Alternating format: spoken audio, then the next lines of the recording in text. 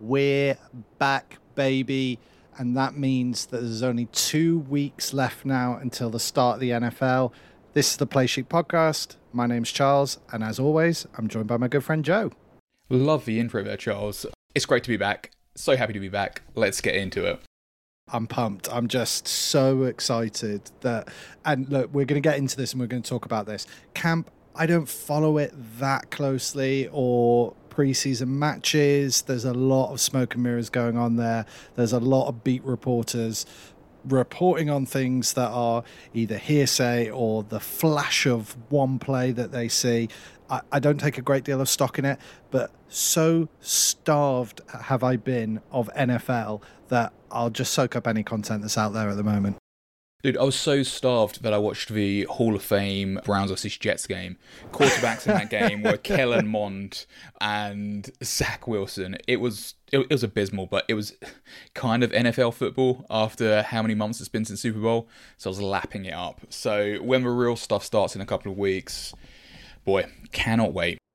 There you go. That's commitment.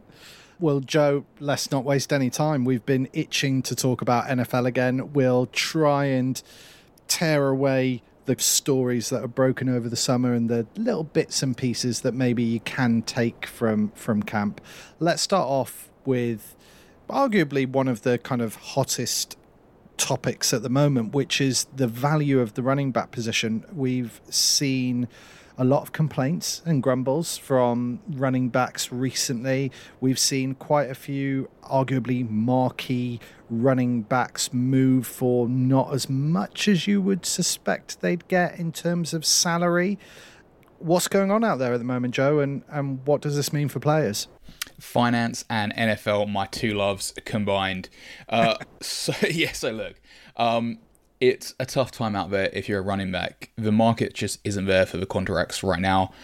Marquee names, we're saying big names. We're talking your Dalvin Cooks, Zeke Elliott's. Okay, maybe Zeke kind of peaked a couple of years ago, perhaps. But, Austin Eckler, even Derrick Henry's weighed in, Christian McCaffrey's weighed in. There's now, it seems, a running back union that has no power whatsoever. These are guys carrying the ball a lot. They probably touch the ball the second most after the quarterback. And basically they're the lowest paid players by average on the offense. Is it right? Is it fair? Well, let's discuss. Do you have an overall view on this, Chaz? Do you have a kind of gut feeling kind of going into this? I suspect we're probably going to be on a similar page here because we've had topics that are similar to this in the past, which is don't overpay your running backs, right? In terms of fairness, listen, there's two things going on here for me. One, I think that the running back position isn't a position that's played in isolation. The success of the running back isn't entirely on the shoulders of that one individual player. There's an offensive line involved there, and they have a massive impact on creating holes for these running backs to run through. So essentially, when you're paying a running back, there's no point paying a really, really good running back if you've got a crappy O-line. So you've got to pay two sets of players there. The only thing I will say, though, is that they do take the biggest punishment. And whilst you may argue that their skill set isn't as technical as, say, a quarterback or another skill position, they take a beating, and do they deserve some financial remuneration for the, on average, shorter careers they have compared to other positions? I want to take a different slant on it. I don't really think so much it's necessarily a thing if you need the O-line or the O-line are doing good things. It's a supply and demand issue here, I think. And the fact of the matter is, as good as Dalvin Cook was, for the money he wanted, the Vikings felt they could just put Alexander Mattison in, and sure, he may not be quite as good, but the increments are not enough to justify paying the excess wage. Same with the Cowboys. Zeke was getting paid what Zeke was getting paid, but as soon as the contract came to an end, they thought, well, we've got what we got with Tony Pollard, and so rather than pay Zeke, we'll just go with Pollard. And so there's always someone waiting in the wings who maybe roughly as good. Sure, they may not do as many kind of showstopper Hollywood runs, perhaps, but they're going to do the job. And the incremental money you have to pay for your Christian McCaffreys, your Alvin Kamaras, the two guys earning the most at the position, why pay that when the guy who's going to be making half, even less than half of that, is going to do 95% of that job? I think it's just down to that, supply and demand. There's enough people coming through who can do a similar-ish job. The fairness point, though. And I think Austin Ekeler raised this most eloquently. He's looking around the practice squad, and he's seeing third-string wide receivers who, we're talking about supply and demand here. There's got to be enough guys who could probably fill a third string wide receiver role, who are basically, a fourth probably on the quarterback's progression, maybe even fifth if he's looking at a running back before he's going to his third wide receiver. Guys who aren't touching that ball very much through the game. Those guys are getting paid more than running backs. And I feel that although what is happening to running backs makes sense financially building a team, I think that something similar should probably happen in other positions as well. And you shouldn't get third string wide receivers making more than running backs. Should running backs be paid more? No, I don't think so. I'd argue probably third string wide receivers should probably be paid less. Yeah, I think that makes perfect sense. In terms of running backs that we have seen take the big bag in the past, is there an additional skill set, do you think, that helps set up a running back to get paid better? So is a passing running back going to have more success in terms of getting the bag? Is a blocking runner going to be more valuable to a team? Is there an additional skill that you think running backs could work on that make them more valuable to teams and potentially a little bit more indispensable in that sense? That's a great question, a really, really good question. I think you have to look at what's happened in the history of just halfbacks in general and fullbacks. Now, fullback used to be a position every team carried. It used to be, so important when this was more of a run-first league. You go back, as recently as the 80s, and every one of the teams, when there wasn't 32 teams back in the 80s, it was pre-expansion, but of the 28, 30 teams that were around then, every single one of them would have had a fullback on the roster. The fullback position basically died a death when the throw-first philosophy came in the early 90s. And now probably less than half of the NFL teams will carry a bona fide fullback. The Vikings do, the Patriots have, the Ravens do, but not every team will. Fullbacks were basically very limited in their skill set. They could block, they could carry the ball. You'd rarely see fullbacks catching passes out of the backfield. That led to the kind of evolution of what you'd have in the backfield with just going with the kind of running back style, the halfback, who could catch passes. Now, not every running back we see does that. You go back kind of recently, Adrian Peterson, for example, he would still be run first. Derrick Henry still run first, those type of players. But you got more players like your Christian McCaffreys, those kind of guys catching it out of the backfield. I feel the next evolution now is not just being a running back who can catch, it's a running back who can line up, at the line of scrimmage and play in the slot, even go and play out wide. And, being that kind of hybrid running back wide receiver, I think that's the future of a position now. If you're in college and you're an athlete, you're 220 pounds, 6'3", and you're thinking, what am I going to do with myself? How am I going to monetize myself to make the most in professional sports if that's what I'm really going to do in my life? You need to be able to run routes. I really think that that's it. Now, sure, you may not have blistering pace to be an all-out wide receiver. You may not have the bulk and size to be a tight end. But if you can play running back position, line up in the slot, then I think that you can, start to demand a contract a little bit more than what the guys are seeing right now. And, people called him mad at the time. But this is what Le'Veon Bell was saying. When did he hold out? Was it 4 years ago now? That famous one where basically he said that he should be paid like a running back and a wide receiver too. People kind of laughed at him then, but he was onto something, and that I think is the future. So let's talk about the impact of franchise tags and what that's done to the running back market and how that's affected them, and maybe even the fairness of the franchise tag. Well, the franchise tag is a product of what the salaries have been recently. So you basically calculate the franchise tag. It's complicated. I tried to do this kind of independently pre-show, and the data you need is actually on salary data, which isn't the same as cap hit, which isn't the same as cash out. The salary data is actually quite hard to get hold of, but it's basically the average of a running back position salaries divided by the average salary cap of all teams over the last 5 years multiplied on the salary cap this year, and that's how you eventually get the franchise tag for the exclusive tag, which is what we're kind of talking about here, because it's mainly exclusive tags that these players have been tagged with. Now, the franchise tag, if you go back to 2015, a franchise tag running back would be on for 10.9 million. And that's when the salary cap overall was about 155 million. So, very roughly speaking, a franchise tag for a running back would be about 6% of the overall cap here. Now, the salary tag now, using the same mathematical formula, has actually gone down. So where it was 10.9 back in 2015, it's about 10.1 in 2023. Meanwhile, the salary cap for the rest of the team has gone up to 224 million. So that 10 million is now a far lower proportion of what the overall salary space is for the team. So 10 million of 224, amounts less than 5%. It's probably around about 4%, quick maths, something like that. So that in itself is an indication the importance of a position has gone down. Meanwhile, you look at other positions around the team. Running back, like I said, it's gone down by 9% since 2015 for a franchise tag player.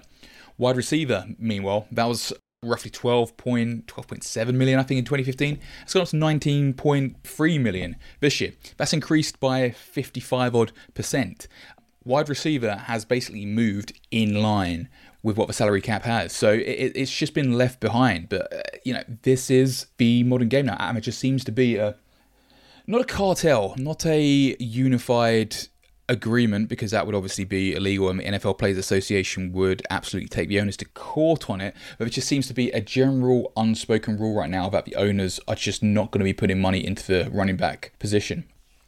The franchise tag, does it help? Does it hinder running backs? I mean, you sign one and basically you have to have at least 120% of that the year after.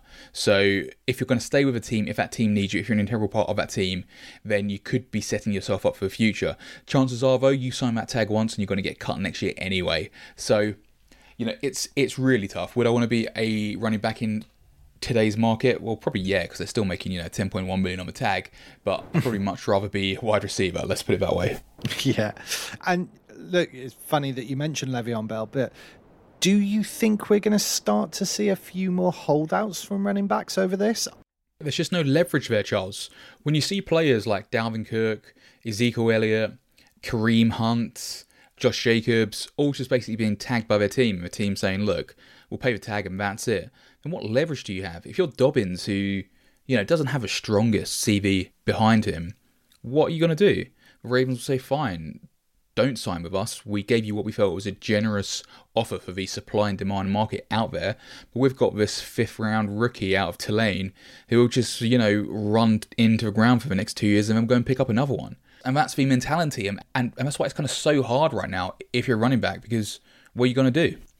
Well, it is an interesting one. I think you're right. I think that passing backs are perhaps valued slightly higher than the old school hard-nosed fullbacks. I think we're going to see that those running backs that have that skill maybe have a little bit more longevity. Maybe their teams are prepared to pay a little bit more for them. But look, as we've said time and time again, no running back has ever put the Super Bowl on their shoulders and taken their team to glory. No Derrick Henry's done that. No superstar has gone, I'm going to take over the show here. It's Barry Sanders, Adrian Peterson, all of these, greats of the game, especially over the last 20 years as well. Like you say, Derrick Henry, never even played in Super Bowl. Christian McCaffrey, he's been to Super Bowl. Has he got a ring? No. The teams that win Super Bowl don't pay running backs. We say this probably about once a week, but it's just fact. The final thing I just want to add, Charles, and I don't know your view on this, is that the only side thing to this is I mentioned players like Barry Sanders there. I think if you ask a lot of NFL fans, particularly older fans, guys who are 50s plus, but people who talk about their favourite players will often talk starry-eyed about running backs. You know, a lot of people say that the best player they ever saw was Barry Sanders. A lot of people say that, not just Lions fans. He was so electric back in the day. People enjoyed watching him. People will say it about, you know, Gale Sayers, about Walter Payton. Running back is a position that gives a lot of people a lot of memories. And is that something that the league is going to miss? Is that something that's going to alienate people, where you're just not really getting that value put on it? You're not really getting those athletes play the position, A, in that way, or B, going into the league because they can make more money playing, I don't know, basketball or whatever else. Is the league going to be weaker going forward for not having these players around? But do we think that is because the way the game has changed? Because do people look back at Barry Sanders and go, oh, electric, incredible? Because the whole style of NFL 40 years ago and further, it was different. You know, it was run heavy. It was smash them into the ground. It was, you know, that kind of smash mouth, hard nose kind of play. And now instead, people are going, bloody hell, look at Mahomes, look at Julio Jones, look at the game has evolved and we're marveling over a different skill set. I don't know if it necessarily makes the NFL worse not having players like that around anymore, if that were to be the case. I think it's just that the game values a different type of player, and we're seeing electric players in that zone where maybe there weren't quite as many of those types of players back in the day. I'm not sure about that. I mean, on this show, now we're in the 4th year of the show now, but since we've been doing this show, we've talked about, you know, Derrick Henry stiff arms. That was a whole kind of episode once where we were just waxing about the stiff arms that he was doing. Look at Beastquake, which was in the last decade, I believe. You know, people still get excited about that running back who just clears a path, freight train going, buckle up. People get excited about that still. And I think that's a timeless, any era kind of thing. Okay, let's move on to some of the teams more specifically then. And let's take just a quick look at joint practices, because I don't know about you, but this is starting to feel a bit like WWE at the moment. There have been all sorts of things kicking off in joint practices. I mean, so, look, we see, you know, fights break out every year between some teams and things get feisty, and a lot of players in these practices, or certainly pre-season games, they're not your first stringers. They're fighting for a spot. Tensions are high. But this year as well, we've had cancelled practices. We've had cancelled pre-season games. Like, what's going on, Joe? It's a madness. Well, we're probably in peak joint practices right now. For some of the newer fans of the game, it may surprise you, but it hasn't always been like this. There's 27 joint practices that have been held this year. Sorry, 27 teams holding joint practices this year. Last year it was 23. The year before that it was less. So it's becoming more and more prevalent in the league. It's dangerous though, Charles. It's dangerous. And you're right, there's been fights. And it's been, well, one of the more higher profile fights out there was between your Packers and the Patriots. A huge big bust up 40 minutes before their preseason game, because basically they had their two practice sessions in the week, then played a preseason game. There'd been a lot of niggle, let's call it niggle, in the practice sessions that they have. 40 minutes before the game, they started to all have a bit of beef on the midway line. I'm not sure what it was all about, but then things climaxed with a knee to the head of Isaiah Bolden, cornerback of the Patriots in the end of the third quarter. They didn't even play the fourth quarter. I think both coaches just thought better of it. Things had got a little bit too spicy out there, so they just moved on, called the game. Joint practice, Charles, look, I'm going to give my piece on it, why I think they're a bad idea, why I think they're dangerous. Challenge if you want. But look, if you're a 5th or 6th string cornerback, you are competing extremely, extremely hard for a life-changing spot on an NFL team. Now, the teams are holding 90 players right now. They've got to cut it down to 54. We all love cut day. That's going to be an episode in a few weeks' time. Cut days, you know, one of our favourite times of the year. But it's not for a lot of players out there. Now, there's not 54 spots that are on that team. The starters from last year are still going to be playing again. If you're the Packers, for example, Jordan Love is on that team. Jones is on that team. Bakhtiari is on that team. There's not 54 spots up for grabs. In all honesty, the first, second, and third tiers are probably set. So, realistically, at most, at most, you're fighting out for, say, 10 to 15 spots. And so that means 40 positions are set, which means it's 50 players basically fighting over 10 to 15 spots. And it's not even that really, because if it's a cornerback, it could be that 4 or 5 of those spots are taken and there's only one. And there's maybe, 3 or 4 players fighting over one spot. So you have to be able to make yourself shine. You have to be able to show something. Now, if you're in as a single solo team practice, you can't go out there and hurt one of your teammates. You'd be, inconsiderate, you'd be dangerous, you'd be a loose cannon, you'd be not a team player. No one would want you on that team. You may get cut then and there, and that happens often. Guys get too carried away in training camp, get too, feisty, go and hurt someone, they're cut, that's it. You're a car salesman, game's over. But if you're doing joint practice against the Patriots and you're that, player in the Packers team, edge of the roster, may not make it, really need to make a name for yourself, and you go and smash one of the Patriots players, well, you haven't hurt one of your own teammates. You might get a little kind of tap on the wrist on the field because, hey, we're all just practicing here, we don't want to hurt each other, blah, blah, blah. But you've not hurt teammates, you've not done anything against your team, and you can make a bit of a name for yourself doing that. Joint practice sessions are almost just bait for these outsiders to try and do something a little bit silly. I feel that's what drives a lot of these fights. I feel that's what leads to these bust-ups. And I think that, when you're getting players getting concussion because things are getting taken too far, like I said, it's dangerous. And I think a lot of coaches are starting to see this and think better of it. And there's a bit of a backlash. I'm not sure if we'll see as many joint practices next year. I just don't understand what the value is in a joint practice, because this kind of goes back a little bit to what I was talking about in terms of like how much stock do I put in watching joint practice or preseason games.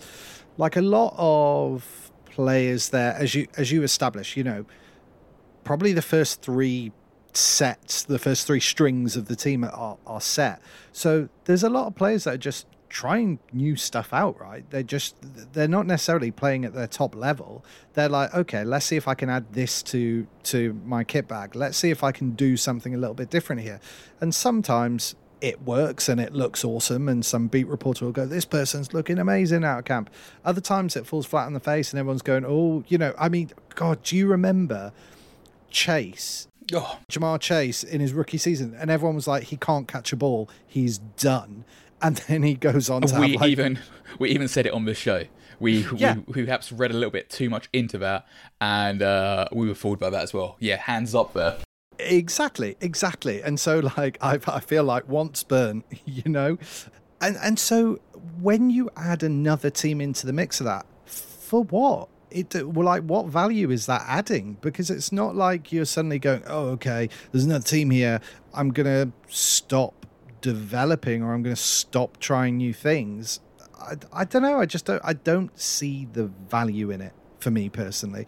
I think you'd get more out of practicing with your own team, where you can try stuff out, where you have the freedom and the kind of safety of knowing the players and things like that without getting another team involved personally. Look, I don't necessarily disagree with you. The logic behind it is basically, in joint practices, you can get your starters and say second string out against arguably starters from the other team. So you can have almost a little bit of live practice, but in a non-game situation. So you can take Jordan Love and see how he's going to throw passes, against the starting cornerbacks for the Patriots. No one's going at 100% pace. Everyone's going 70 to 80% pace. But you're seeing starters against starters, and in a kind of competitive world, a little bit. And that's why now in preseason games, you just don't see starters at all. You zip back 5 years ago, and preseason weeks 1 and 2, you'd maybe have a half from your first string, at least a half there. Just get them out there, get them playing, get them in a live game situation. Most teams now, you don't see those first stringers at all in the first 3 weeks. Like Cousins hasn't thrown a single pass. He won't. That's me watching the Vikings games, but it's like that across the league. Dak Prescott hasn't thrown a pass.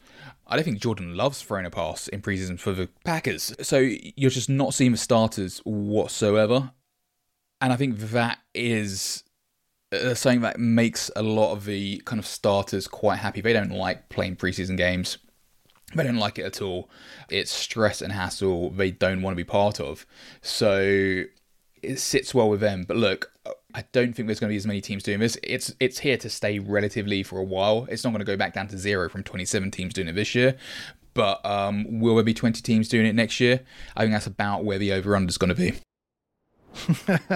Already thinking in terms of over-unders, Joe. I love it. Already. Right.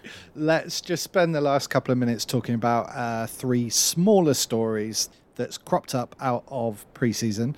Let's start with Quan Alexander and the hit he put on Chase Edmonds. Yeah, Quan Alexander, linebacker for the Steelers, basically put a hit on Chase Edmonds and was penalised for it, $44K. I think to most fans, definitely most casual fans, it didn't look like there was much wrong with it.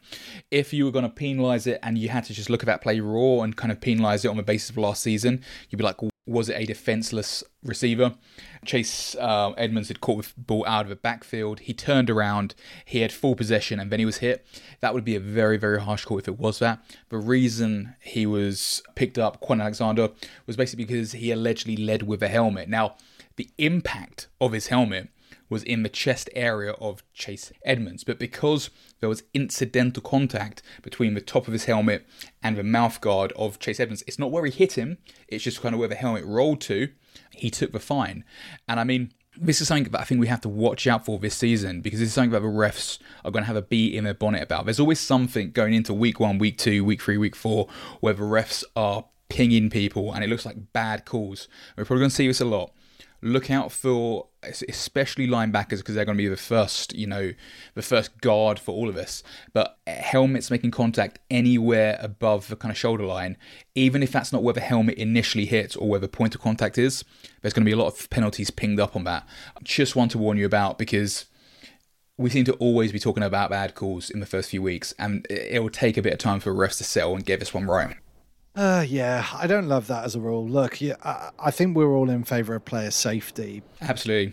But I think the moment that you you take incidental actions as, well, it's not like they're labelling them as malicious, essentially, but they're penalising something which you almost can't really affect or stop. That just feels like a slippery slope to me. But I think, as you mentioned, look, I think week 4 is generous with these types of calls. We normally see flags flying through the air for the first 2 weeks, but it tends to kind of die down a little bit after that, doesn't it? Like the refs kind of just sort of level out by week 4, I tend to think. Hopefully, because we go back a couple of years ago and it was that roughing the quarterback kind of call. Yeah, that was so bad to begin with. Who was it? Was it Clay Matthews who had got done for? It was, yeah. Like I think it was actually on Cousins that he did it, where basically everyone thought that it's not roughing the passer, but it was roughing the passer by the new rules. It's going to be like this, so we'll put that play on our Twitter. Be interesting to see what listeners think. Be interesting to see what you think on this one as well. Chaz, I'll speak to you about it later. But yeah, look, let's watch out for where that contact is from a tackler's helmet. Next topic, Charles. We touched on the RB market earlier, and we were talking about holdouts. One player who is holding out right now, Josh Jacobs. I think he's probably the biggest holdout to really talk about. He hasn't signed his franchise tag tender yet. He hasn't gone to training camp. We're a couple of weeks away from the season starting. Will Josh Jacobs be part of the Raiders setup at the start of the year? Or are they going to have to go with someone like Zamir White to start the season? Yeah, it's a weird one, because I suppose in my head I don't really see what Josh is hoping to get out of this. I mean, it's the Raiders certainly don't look like they're in necessarily a great shape this year. I kind of feel like I say that every year, and maybe this is my Raiders bias, which I like to say is not real, factoring in here. But what? Is he going to be there next year? Probably not, because as we pointed out, look, Raiders might do something crazy. They draft crazy, but it would be crazy to like really give Josh Jacobs the bag when there's so many other areas of that team that need reinforcing. So what's he hoping for with this holdout? I don't get it. Maybe he just feels that with Derek Carr having gone, Jimmy G coming in, needing to learn the offense there, needing to kind of pick things up, that kind of continuity of him being around would be helpful. I guess perhaps maybe that. It's hard to be basically going in with a new quarterback and a new running back, and not having that kind of established leadership there. But I mean, look, you're right. He doesn't have leverage. Running backs don't have leverage. It's the way things are right now. Look, he's not going to get a better deal. As we've said here, he's not going to get a better deal. He's best off signing that 10.1 million franchise tag. If he's still around next year, if he plays out of his skin, that will at least be 20% more. He'll be playing for around 13 million. But I think he needs to sign it pretty quickly and get to camp because, like I said, it's 2 weeks to the start of the season and he's not been on a practice field. And then, Joe, we're ending on a very sad bit of news. The 24-game win streak, preseason win streak for the Ravens finally comes to an end. Yeah, one of the most ridiculous streaks, I feel, in the NFL. It's the biggest kind of who cares streak because if you're winning preseason games, who cares? Like, really, who cares? But yeah, the Undertaker-esque preseason streak was beaten by, everyone must agree that the Washington Commanders are the Brock Lesnars of the NFL world, clearly. So look, I've put this in the agenda to talk about because should we care? Does anyone care? Do you care? I don't think I care. But it just feels like a 24-0 streak finally getting broken. It feels like something that someone should care about. But I don't think anyone cares. I agree. I'm just going to throw this out just to throw the cat amongst the pigeons here, right?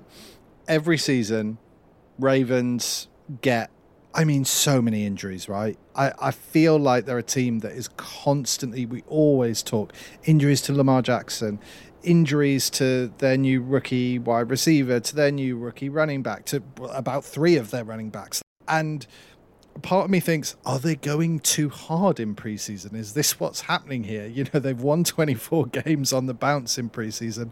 Maybe a loss is a good thing. Maybe a lack of effort and conserving a bit of energy might see the Ravens good this year. Who knows? Maybe they go on a bit of a postseason run. What are you saying? But as we said, mate, it's not the starters who are playing. It's not even the second string who are playing. So it's just that they've had these, immensely winning-esque third and fourth stringers for the last few seasons. But hey, the streak's over. Well, streak's over for the Ravens, but ours is only just beginning, Joe. It's episode 1. Can't wait for episode 2. And then we're into the meat of it. NFL starts. Cannot wait, Charles. It's going to be a great season. It's going to be a unpredictable season as ever. I'm looking forward to being there with you through it, mate. Speak next week.